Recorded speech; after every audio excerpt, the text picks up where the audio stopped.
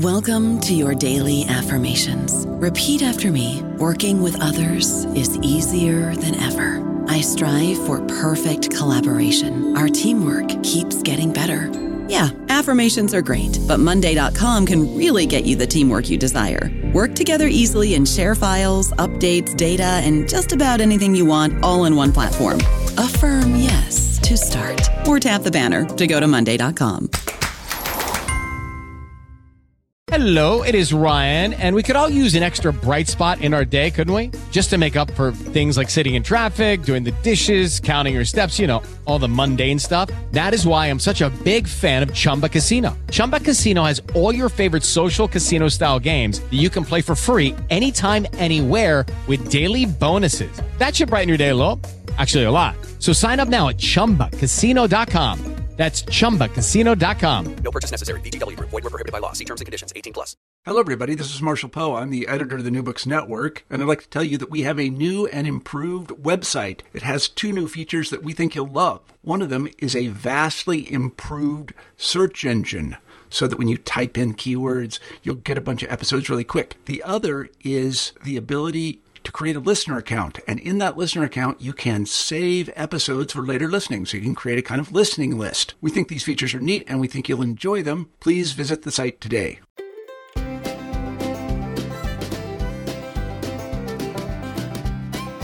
Welcome once again to New Books in the American West. I'm your host, Stephen Hausman. Today, I'm very excited to have Rosalind Lapierre on the show. Dr. Lapierre is an associate professor of environmental studies at the University of Montana. She's also the author of Invisible Reality, Storytellers, Story Takers, and the Supernatural World of the Blackfeet, which came out with the University of Nebraska Press in 2017 and won the 2018 Donald L. Fixico Award and the John C. Ewers Award from the Western History Association, and which we'll be talking about today. Welcome to the New Books Network, Rosalind. Oh, thank you for inviting me. First, why don't we just hear a little bit about yourself? What's your background, and how did you become interested in history and in environmental studies? So, that's a big question. So I'm here at the University of Montana right now, and I'm actually from Montana. I grew up on the Blackfeet Reservation, and my family still continues to live there. And I went to school on and off the reservation. My family also worked for a while in Washington State on the Yakima Reservation, so we kind of went back and forth between reservations.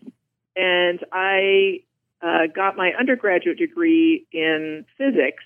I went to Colorado College, which is a small liberal arts school in Colorado Springs, Colorado.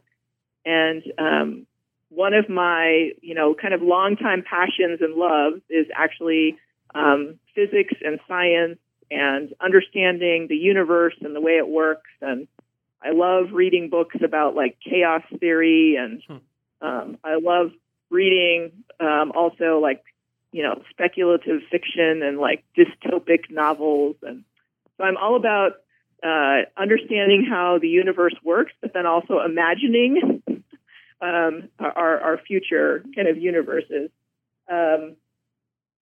And out of that kind of love of science and understanding the way the universe works, I then became interested in religion. And I come from a very religious family already. And so I grew up, because I grew up in a religious family, I was thinking about this after I got my undergraduate degree, and started thinking about sort of these connections between indigenous worldview and then also the introduction of Catholicism and Christianity into the Blackfeet community. And so I actually got a graduate degree in religious studies and liberal studies, where I was looking at kind of the history of the Catholic Church. But as part of that, what I was really also interested in was still kind of understanding the way the universe works and the way we think about reality, the way we think about our place in the world that we live in. And And that evolved then later into me going back to school and getting a PhD in environmental history. And I got my PhD here at the University of Montana. And I was really fortunate that the program that I was in, the history department here, really allowed me to bring together all of the things that I was interested in. So I was able to do, part of my studies here were related to science, part of my studies were related to religion, and then part of my studies were related to environmental history. So I was able to blend all of those things together when I finally worked on my degree. And then after I graduated, the University of Montana was interested in hiring me. So they hired me in the environmental studies department here at the university. And what path brought you to writing this particular book, this specific book that we're talking about today? So it's really a combination of all of those things that I had just mentioned. Yeah. So this particular book, so the title of the book, Invisible Reality, is based on a quote from a priest. And there was this priest who was actually working in Canada. So the Blackfeet tribe is split by the Canadian-U.S. border. So in Canada, there are 3 reserves. In Canada, they call them reserves, not reservations.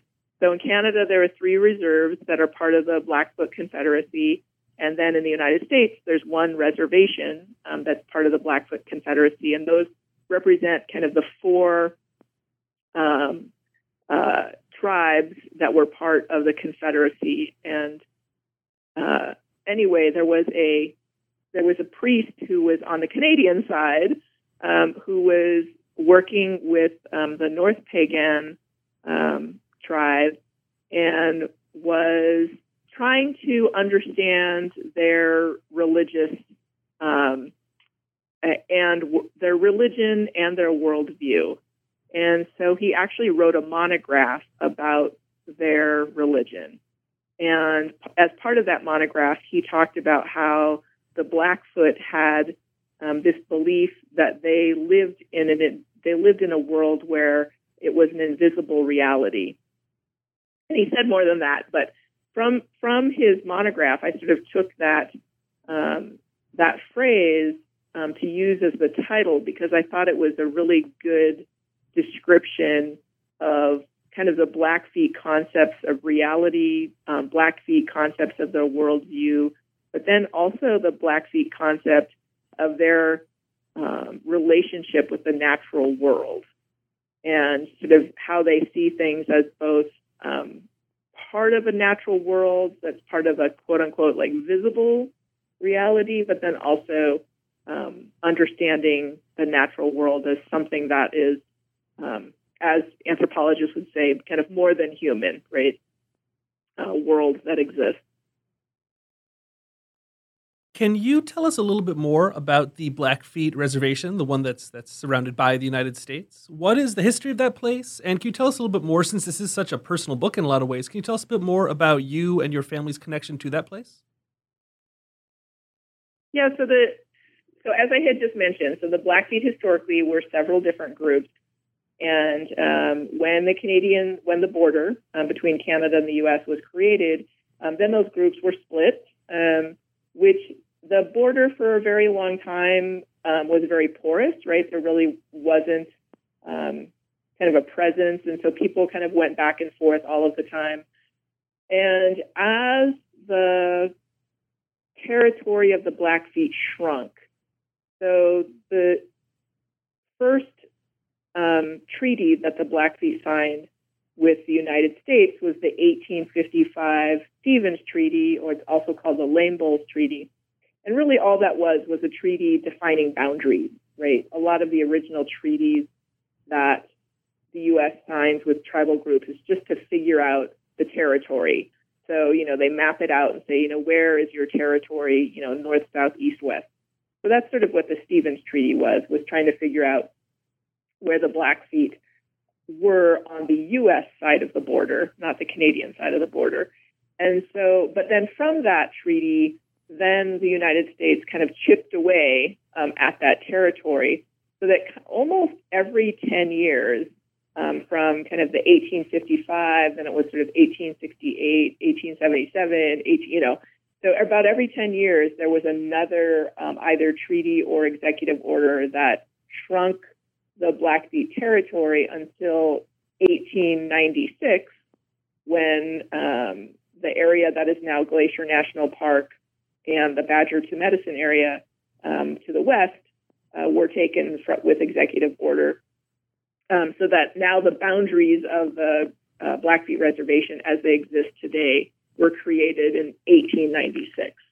So there was, so it ended up being this very, very large, almost the entire state of Montana, all the way down to what it is today, which is, I believe, don't quote me on this, it's about 1 million acres of land right next to Glacier National Park and along the continental,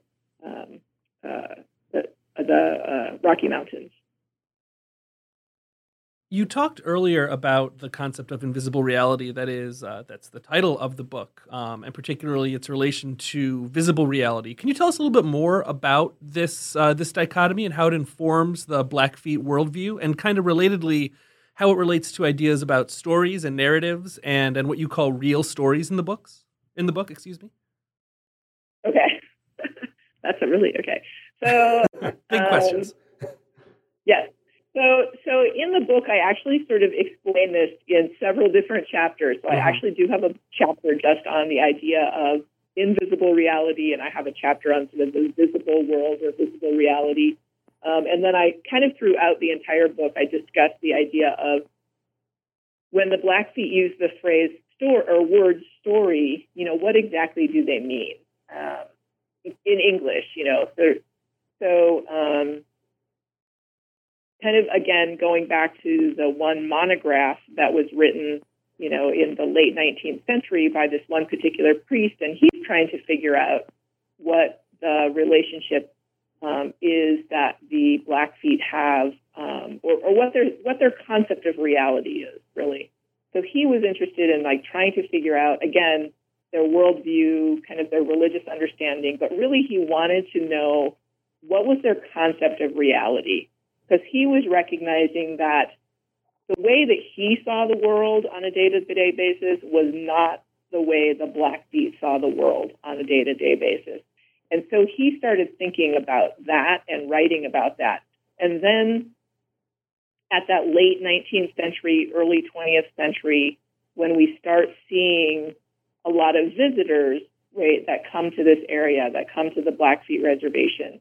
So there are a lot of both kind of amateur ethnographers, amateur kind of collectors, and then there's also trained, scientifically or scholarly trained, academically trained ethnographers, what we will eventually call anthropologists, right?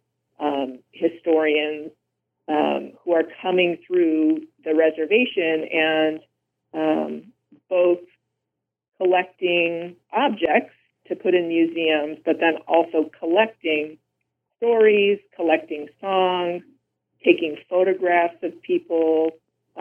Some museums actually sent out painters, professional painters, who came out and painted individuals, painted landscapes. So there was that huge effort at that time period that other scholars have written about, kind of that salvage anthropology time. So there were a lot of visitors that were coming to the Blackfeet Reservation during this time, and some of them were taking the time to ask really, really important questions about who the Blackfeet were, what was their history, what was their story. Other people who came were not so careful, right? They just came and were interested in sort of spending a short amount of time and collecting and taking it back to the museum. But one of the things that was occurring at that time, so you've got sort of the churches, the Catholic Church was one, the Methodist Church was another, who are on the reservation. And then you have the collectors who are there. And in both cases, they are asking the Blackfeet to tell them about how they are viewing the world. And so one of the things that the Blackfeet are doing with some of the collectors is they're doing exactly that, right? They're saying, well, we have this different idea of reality. And here's what our idea of reality is. And here's how we think about the world that we live in. And here's how we imagine the world that we live in. And so you can go back to those documents that are now mostly held in museums. And one of the things that the Blackfeet discuss is that they think that there are multiple worlds that they live in.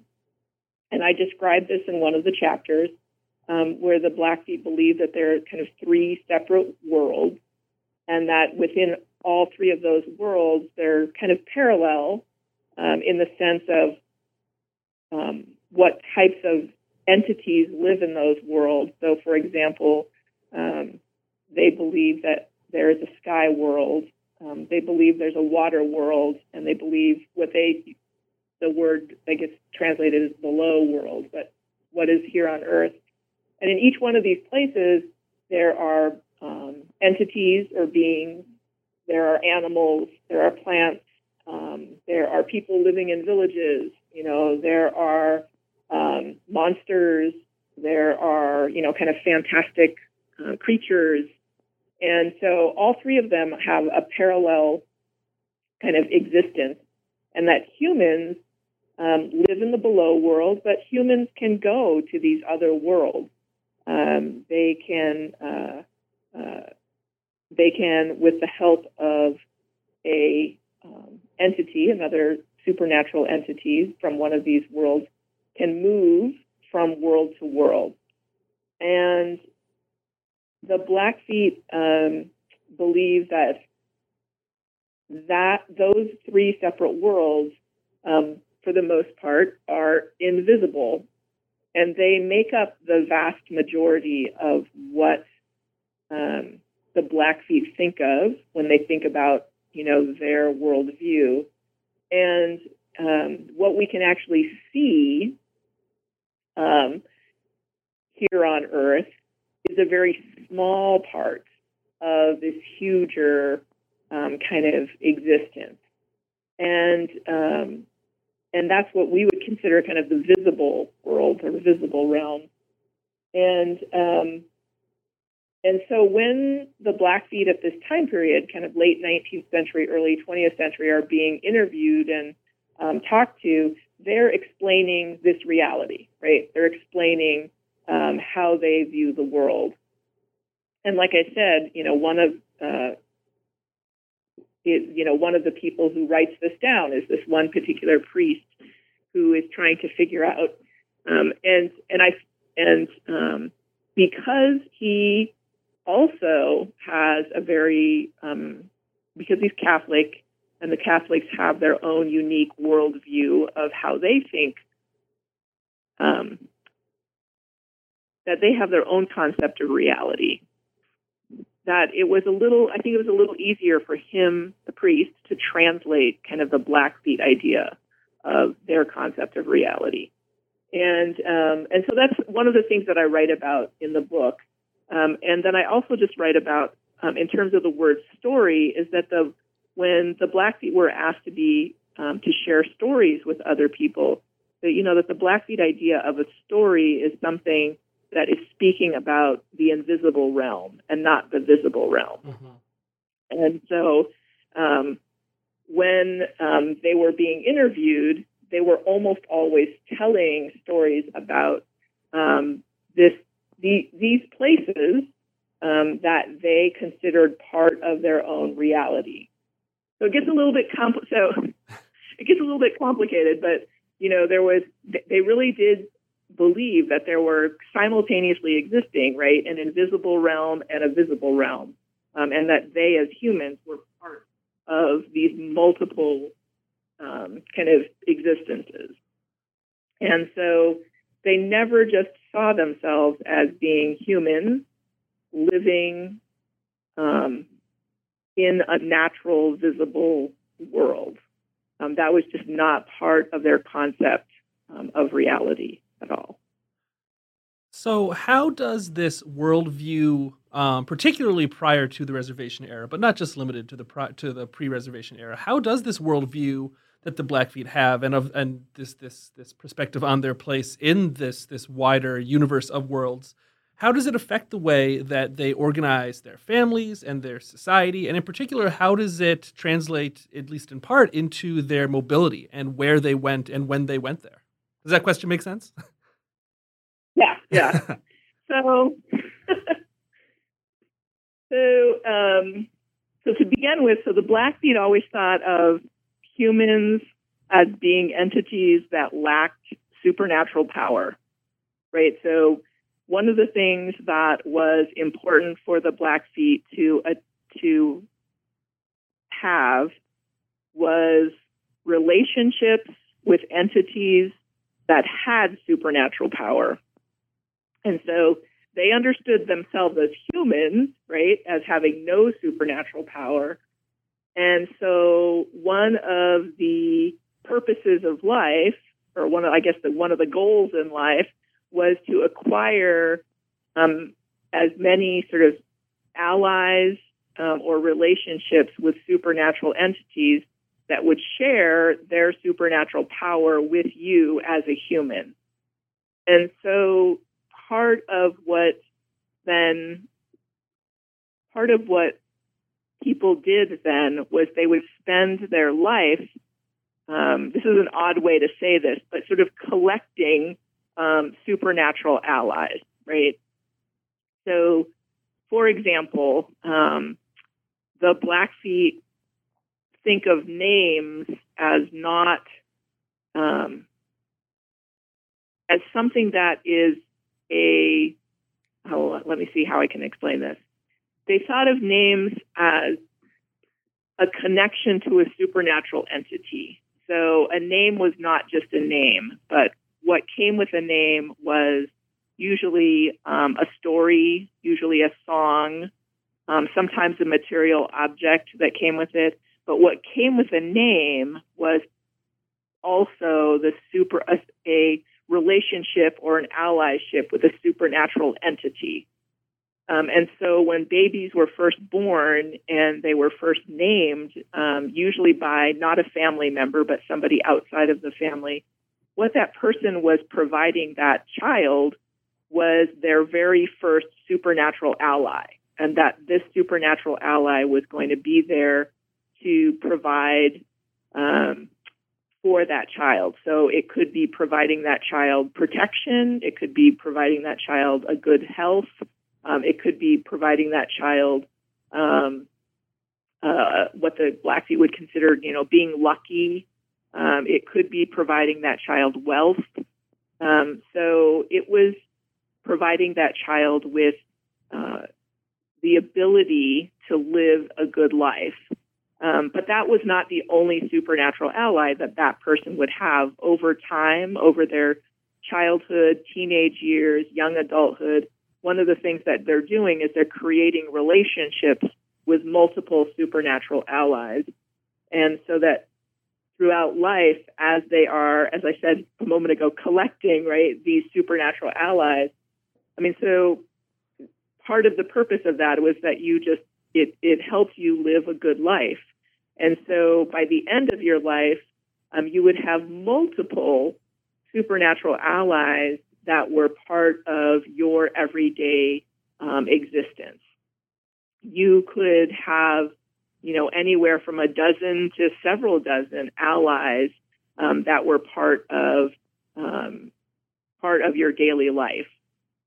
So just to go off topic a minute, we often hear kind of in the common vernacular, right, that people have like their quote unquote spirit guide or spirit animal, right? Mm-hmm.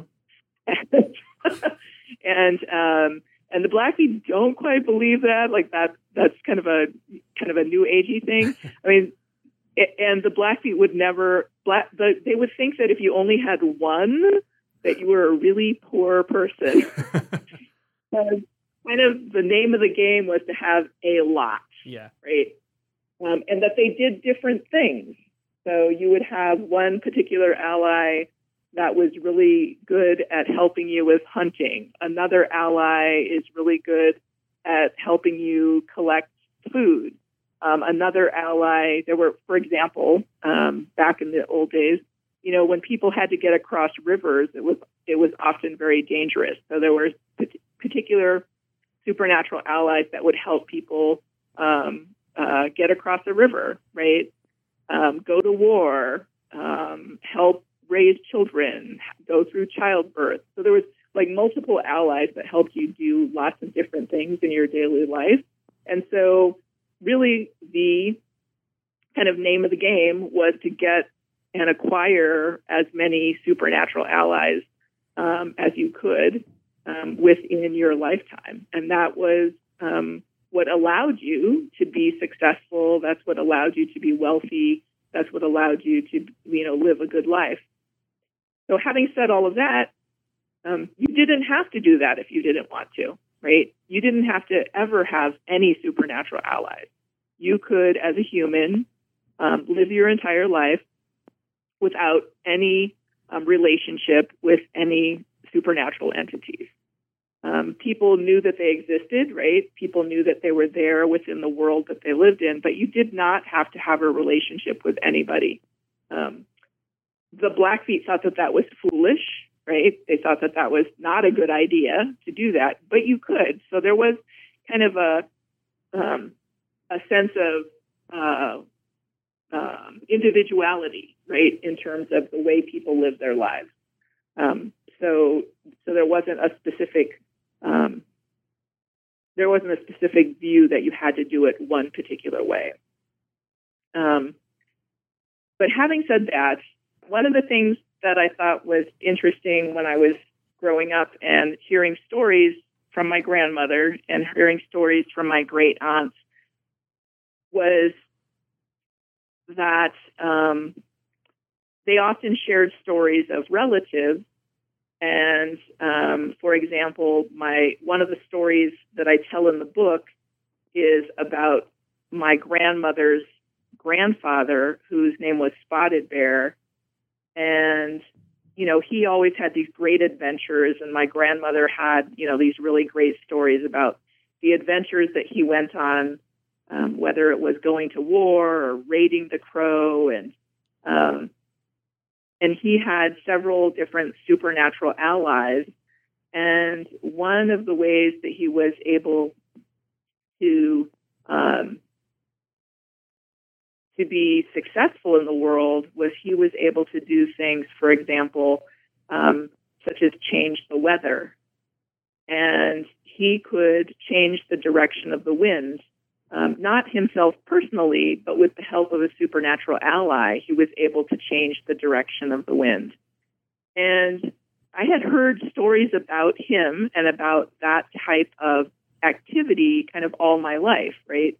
I heard stories about people who were able to stop the snow from snowing, people who were able to, if they were, racing their horse and their horse got tired, they could do, with the help of a supernatural ally, make their horse start running faster. Stories where people changed from humans to animals and then back to human again.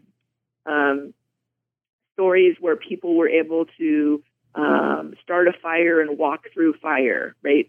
So I'd heard a lot of these stories about kind of how humans were able to transform themselves or how humans were able to change the natural world. And so I didn't think about this. Again, I didn't think about it intellectually until much later in life when I started writing about some of this stuff. And then I was recognizing that, in environmental history and environmental studies, we often have this kind of trope, right, about Native Americans, that Native Americans, quote unquote, live in harmony and balance with nature. Mm-hmm. And one of the things I was recognizing when I started writing down some of my own family stories was kind of almost the opposite, which was they didn't really, like in terms of their own personal philosophy, they were not living in quote unquote harmony and balance with nature, but they were thinking of the natural world as something that could be changed, something that could be adapted to them instead of the other way around, and something that could be controlled. And so that whole thought process of trying to understand that really then kind of shifted my idea of how the Blackfeet thought of the world that they lived in. Mm-hmm. So, I would argue that the Blackfeet never really had a philosophy of quote unquote living in harmony and balance with nature, but really their philosophy of living was that they could control and change the natural world as they saw fit. And that's really a completely different philosophy of life, where you're not just adapting to the natural world around you, but you're making the natural world adapt to you as an individual and you as a people. So I started thinking then about these stories that I had been told as a child and grew up with, but then also the stories I went back and was reading, right, from these museum collections in a completely different way, and started thinking about the Blackfeet and their kind of philosophy of the world in a different way, because they were not going about the world as reacting to the world, but they were really going about the world where they were the actors within the world that they were living in. And so that was something then, as I started writing this particular book, I was interested in finding sort of more of those stories about that idea of the Blackfeet thinking that they could control and change nature when they saw fit, but with the help of the supernatural allies in their lives. So that was something that I think that is not necessarily unique to the Blackfeet, because I think there are other indigenous communities that have a similar kind of worldview. But I think that it's something that in this particular book, I think that's something that is an original kind of contribution to the discussion about how indigenous people think of the worlds that they live in and their relationship to nature and the natural world. I don't know about you, but I'm very busy and I don't have a lot of time to cook. That's why I subscribe to Factor. Eating better is easy with Factor's delicious, ready-to-eat meals. Every fresh, never frozen meal is chef-crafted, dietitian approved, and ready to go in just 2 minutes. You'll have over 35 different options to choose from every week, including Calorie Smart, Protein Plus, and Keto. These are 2-minute meals. Factor meals are ready to eat and heat, so there's no prepping, cooking, or cleanup needed. They're flexible for your schedule. Get as much or as little as you need by choosing your meals every week. Factor is the perfect solution if you're looking for fast, premium options with no cooking required. Sign up and save. We've done the math, and this is important. Factor is less expensive than takeout, and every meal is dietitian approved to be nutritious and delicious. Head to factormeals.com/NBN50 and use code NBN50 to get 50% off. That's code NBN50 at factormeals.com/NBN50 to get 50% off. Yeah, it's a really potent and powerful antidote to the old ecological Indian myth that you still hear bandied about a lot. It really it does a good job of working in opposition to that. Right. Yeah. Yeah. By the time we get to the early 20th century or so, the Blackfeet had created what was really an economy based around these stories that you're talking about on the Blackfeet reservation. So can you tell us how that happened and what were the contours of this, I guess you would call it a trade? Because as you say in the book, Blackfeet people doing things like singing songs, telling stories and histories, posing for pictures that were being taken by white Americans. This was never really as strictly a one-sided or as exploitative a practice as some scholars have made it out to be in the past. Right. So, I mean, so that was just something that as I started doing research on, so the research I was really interested in, right, when I first started thinking about this was I was really interested in that big question of like, what did the Blackfeet think about the world that they lived in? What was their concept of reality? What was their idea? What was their relationship with the natural world, right? Those were kind of the big questions I was interested in. And to go about that, right, I started with kind of family stories. And from there, I went to looking at those museum collections that were collected at the turn of the last century. And it was from within those collections that I started, one, not just reading the stories that people had told and left behind, but then also dug into the archives to look at the relationships that they had with some of the collectors that came to the Blackfeet tribe. And so, the subtitle of my book is Storytellers, Story Takers, and the Supernatural World of the Blackfeet. So part of the book is about kind of the storytellers, right? The Blackfeet people who worked with museums and left behind these stories that we now have to help us understand not only the Blackfeet, but just indigenous people in general and the world that they lived in at the turn of the last century. But then I also was interested in the story, what I called the story takers, right? The people who work for museums, both who are amateurs and professionals who are collecting this information. And yes, kind of, again, one of the, I would argue, stereotype. Sometimes it's true. A lot of times it's not true. The stereotype that a lot of times when museums came into communities, that it was kind of a one-sided relationship, that museums came in and stole things from Native people, that somehow, grandma was getting cheated by the museum. And one of the things that I just came across over and over again in different museum collections was, to a certain degree, kind of the opposite, which was there were oftentimes negotiations that happened between individuals and museums, individuals who knew the value of something that they were selling, individuals who would negotiate to get a higher price or wait them out. There's one story that I tell in the book where there was an older woman whose husband had passed away. A museum was interested in something, an object that her husband had, and she knew that she could talk to several museums, that she could negotiate with several museums and get a high price. And she waited them out, and waited for a couple of years, and she got the price that she wanted. So, Grandma was not getting cheated in that particular case by a museum. Grandma was smart enough to know that there was an economy that had evolved on the reservation around working with museums. And so one of the things I talk about in the book is that there was, I describe it as kind of an unintended economy, right? I mean, it wasn't a planned economy. It just sort of happened where that when the original sort of collectors came to the reservation, they were paying people. They paid them for their stories. They paid them for songs. They paid them for getting their photographs taken.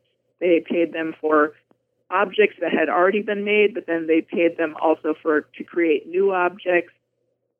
So over time, because this economy developed over a couple of decades of time, that it became part of something that people in the community would not talk to a museum unless they were getting paid, because they knew that was part of the system. But then related to that is that the economic system that did exist on the Blackfeet reservation, but also other reservations, was really an economy of what we would consider today kind of a credit debit system, right? Where the federal government would have monies that belonged to the tribe, or even monies that belonged to individual tribal members, but the tribal member would never actually see the money as money. They would see it as a debit that they could go and use down at the the general store, or they could go credit something at the general store, and then that credit would be paid off eventually by the federal government from that person's individual money account, right? So in terms of actually seeing physical money, that didn't exist within that federal system of kind of the debit credit system. Uh-huh. So when outside entities such as museums and collectors came, they brought cash. And so in terms of this idea that an unintended economy got created, it was also a cash economy.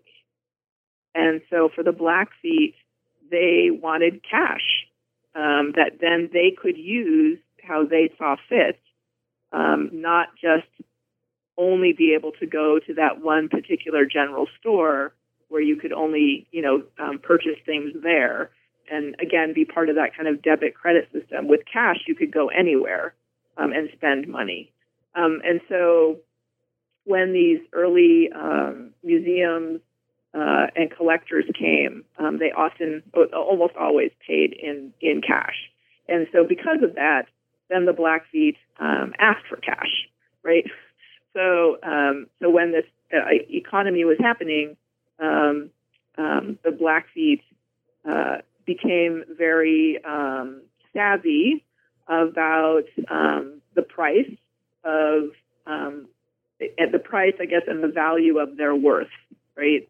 Of how much they could charge for a photograph, how much they could charge for certain objects, how much they could charge for telling stories. And so that was something. And then eventually when, like, for example, Glacier National Park was created in 1910, the Great Northern Railroad hired Blackfeet people to work as kind of, ambassadors, tour guides for tourists, and they were also paid for that.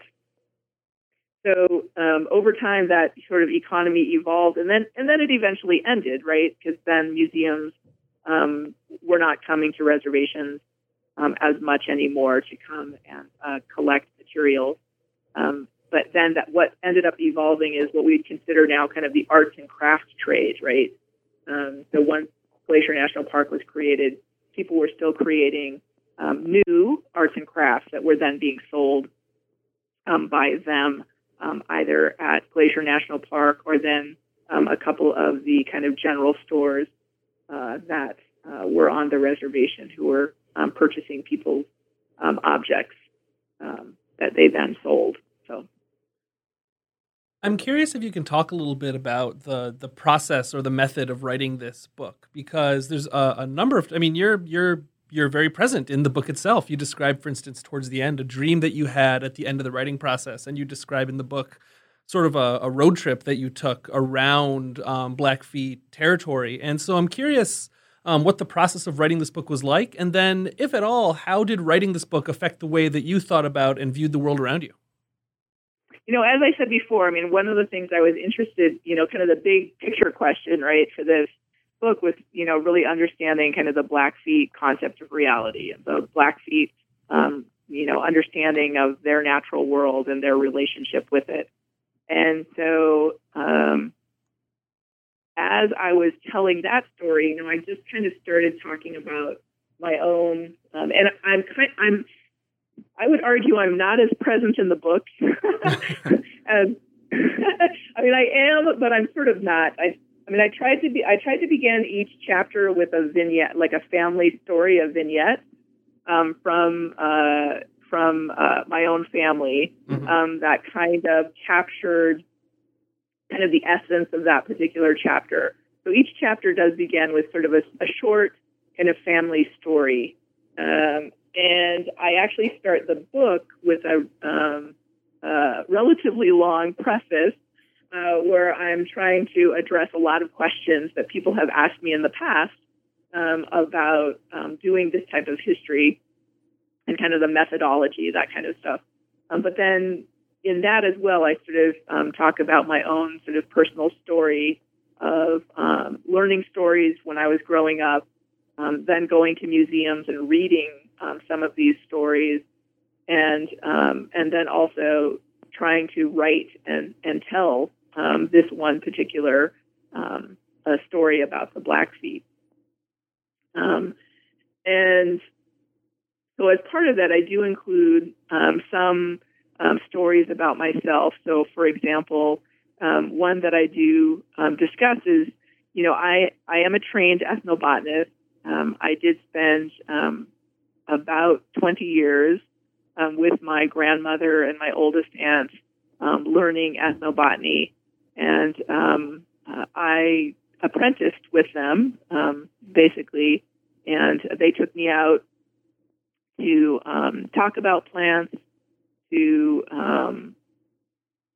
teach me how to use them, but then also talk about the stories behind those particular plants, because oftentimes the objects and the plants that the Blackfeet use usually have some sort of connection to the supernatural realm.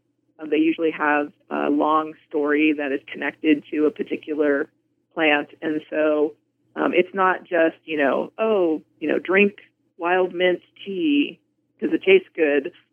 There's usually a reason why a particular plant is being used and how it's being used, and so those types of lessons take a lot longer to learn. So one of the stories I tell in the book is how, when I started learning about plants, I really wasn't particularly interested in plants, but it was something that my elders knew about and something my family knew about, and it's something that as a family, the women in the family wanted this knowledge to be passed on. And so I was just basically told, you're going to be this person who's going to learn about plants. And I was kind of like, oh, okay, how are we going to do that? But over time, I am interested in plants, right? and I do, I teach about plants now at the University of Montana, and I provide advice and provide, I serve as kind of both a traditional ecological knowledge expert and kind of an academic, expert to a lot of different groups and programs and stuff, because of my ethnobotanical knowledge, and then also the traditional knowledge that I learned from my grandmother and from my aunt. But I do include stories like that in the book to try and help frame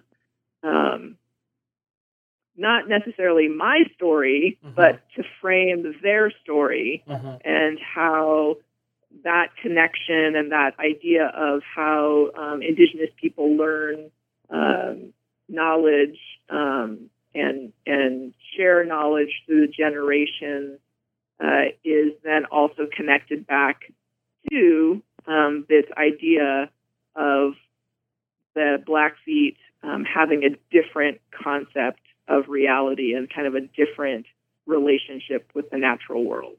I know you have to run soon, but before we let you go, I have one more of those big questions for you. And that is, if there's one takeaway that you hope readers come away from this book with, what might that be? Well, I mean, I think that it hopefully is that, again, kind of pushing back against that common trope about Indigenous people, quote unquote, living in harmony and balance with nature. I think that most Indigenous communities have much more complex stories to tell, much more complex histories, much more complex religious religions and worldviews. And I think that if we start there, and personally, I think that, you really do have to start at a community's religious ideas and their worldview to understand themselves as a community, to then be able to understand their history, and to understand, again, kind of their philosophy and the way that they go about thinking about the world that they live in. One of the things that surprised me when I was doing this research, and I kind of use the year 1910 as kind of a fence post that I go back and forth to. So I chose 1910 as a time because it was the year before my grandparents were born. So I was thinking about what did the world look like right before my grandparents were born? What world were they born into? And so I look at what is going on in the reservation. I'm looking at those individuals who had historically been people who had a free life living on the northern Great Plains, and now they live in a much smaller landscape on a reservation, right? A reservation that literally had a fence around it. And what was going on in terms of that transition? There was still a lot. There was, poverty. There was diseases. There was death. There were a lot of things that we could list as kind of very negative and detrimental, situations that people were living in on the reservation as people were transitioning to living on the reservation. And one of the things I was really surprised at when looking at these stories that they left behind, now for people like me, they're, a descendant of them to read, is they're not telling us stories of hardship. Mm-hmm. They're not telling us stories of, kind of what we know to be true, right? We don't hear stories of starvation. We don't hear stories of disease and death. What we hear is the exact opposite, which is, we hear these really powerful stories of how they have control of the world that they live in. When in reality, they have no control over the world that they live in at that time, right? At that early 20th century time. And so that was really shocking to me and surprising. And then that's what I wanted to write about. I wanted to write about how is it that people have this philosophy of strength. And I guess right now we use the word resilience, but really the kind of this philosophy of strength and power and control when that's not the reality that they live in. And I was surprised when I was reading some of these materials from that time period. I thought, oh, they're going to be complaining, right? Shouldn't they be complaining about the world that they're living in? And they are not. They're telling a completely different story. So one of the things I was interested in was okay, let's actually tell the story they're telling. Right. So I didn't want to write a history. I didn't want to write a history of the Blackfeet as, they're poor, they're diseased, they're, et cetera. All these bad things are happening to them, because all those bad things are happening to them, but that's not how they view themselves in the world. Yeah. So that was kind of what I wanted to, when I was writing this book. That was one of the takeaways that I had, that I was trying to then share that story in this particular book. And I'm hoping that when people read that, they also take that away. They come away with that view of how did those people think about themselves at that time period, instead of us saying how they thought about themselves. Yeah. And then finally, traditionally on the New Books Network, we like to get a preview from our guests about what they might be working on next. So if you feel like sharing, now that this book has been out for a couple of years, can you tell us a little bit about what your next project might be? So I'm working on a book right now that I have tentatively titled Plants That Purify, the Natural and Supernatural History of Smudging. And however, now that I've been researching it for a couple of years, it's not going to be completely about plants that purify. So one of the things I was interested in was certain plants that the Blackfeet and other tribes use as part of purification, right? Purification rituals. And as I started researching this and talking to people, talking to elders, I was realizing that the idea of purity and purification is very gendered, and that historically Blackfeet religious practice was very gendered, and that historically women played a central role in a lot of Blackfeet religious practice. And so right now, that particular book, Plants That Purify, is looking at several different things, right? So it's looking at gender, it's looking at the role of women as leaders in religious practice. It's looking at the concept of purity and purification, and it's looking at kind of the multiple, and this is, I've found about 36 plants that the Blackfeet use as part of multiple, different ceremonial practices for purity and for purification. And so it's kind of about lots of different things. It's the same time period. I'm still interested in that kind of early reservation time period and that transition from living a more free lifestyle to a less free lifestyle, and about the changeover in religious practice that happens at that time, a changeover from being primarily participating in Blackfeet religious practice to converting to Catholicism, mainly Catholicism, and how that changed people's ideas about religion, worldview, and again, back to my big questions, right? What is their concept of reality, and what is their connection to and their understanding of the natural world? It sounds like you're in that really exciting phase in a project's life where you're just kind of you're finding new stuff and it's sending you down into unexpected directions. Yes, yeah.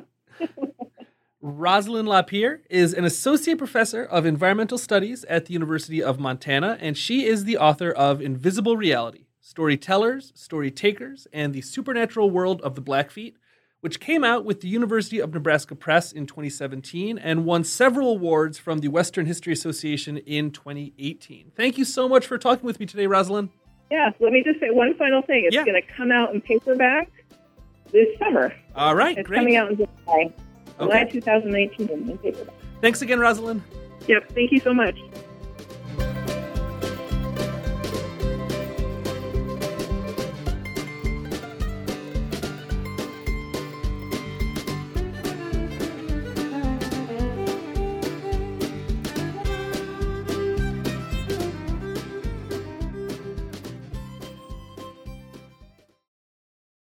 With the Lucky Land Slots, you can get lucky just about anywhere. This is your captain speaking. We've got clear runway and the weather's fine, but we're just going to circle up here a while and get lucky. No, nothing like that. It's just these cash prizes add up quick. So I suggest you sit back, keep your tray table upright, and start getting lucky. Play for free at LuckyLandSlots.com. Are you feeling lucky? No purchase necessary. Void where prohibited by law. 18+ terms and conditions apply. See website for details.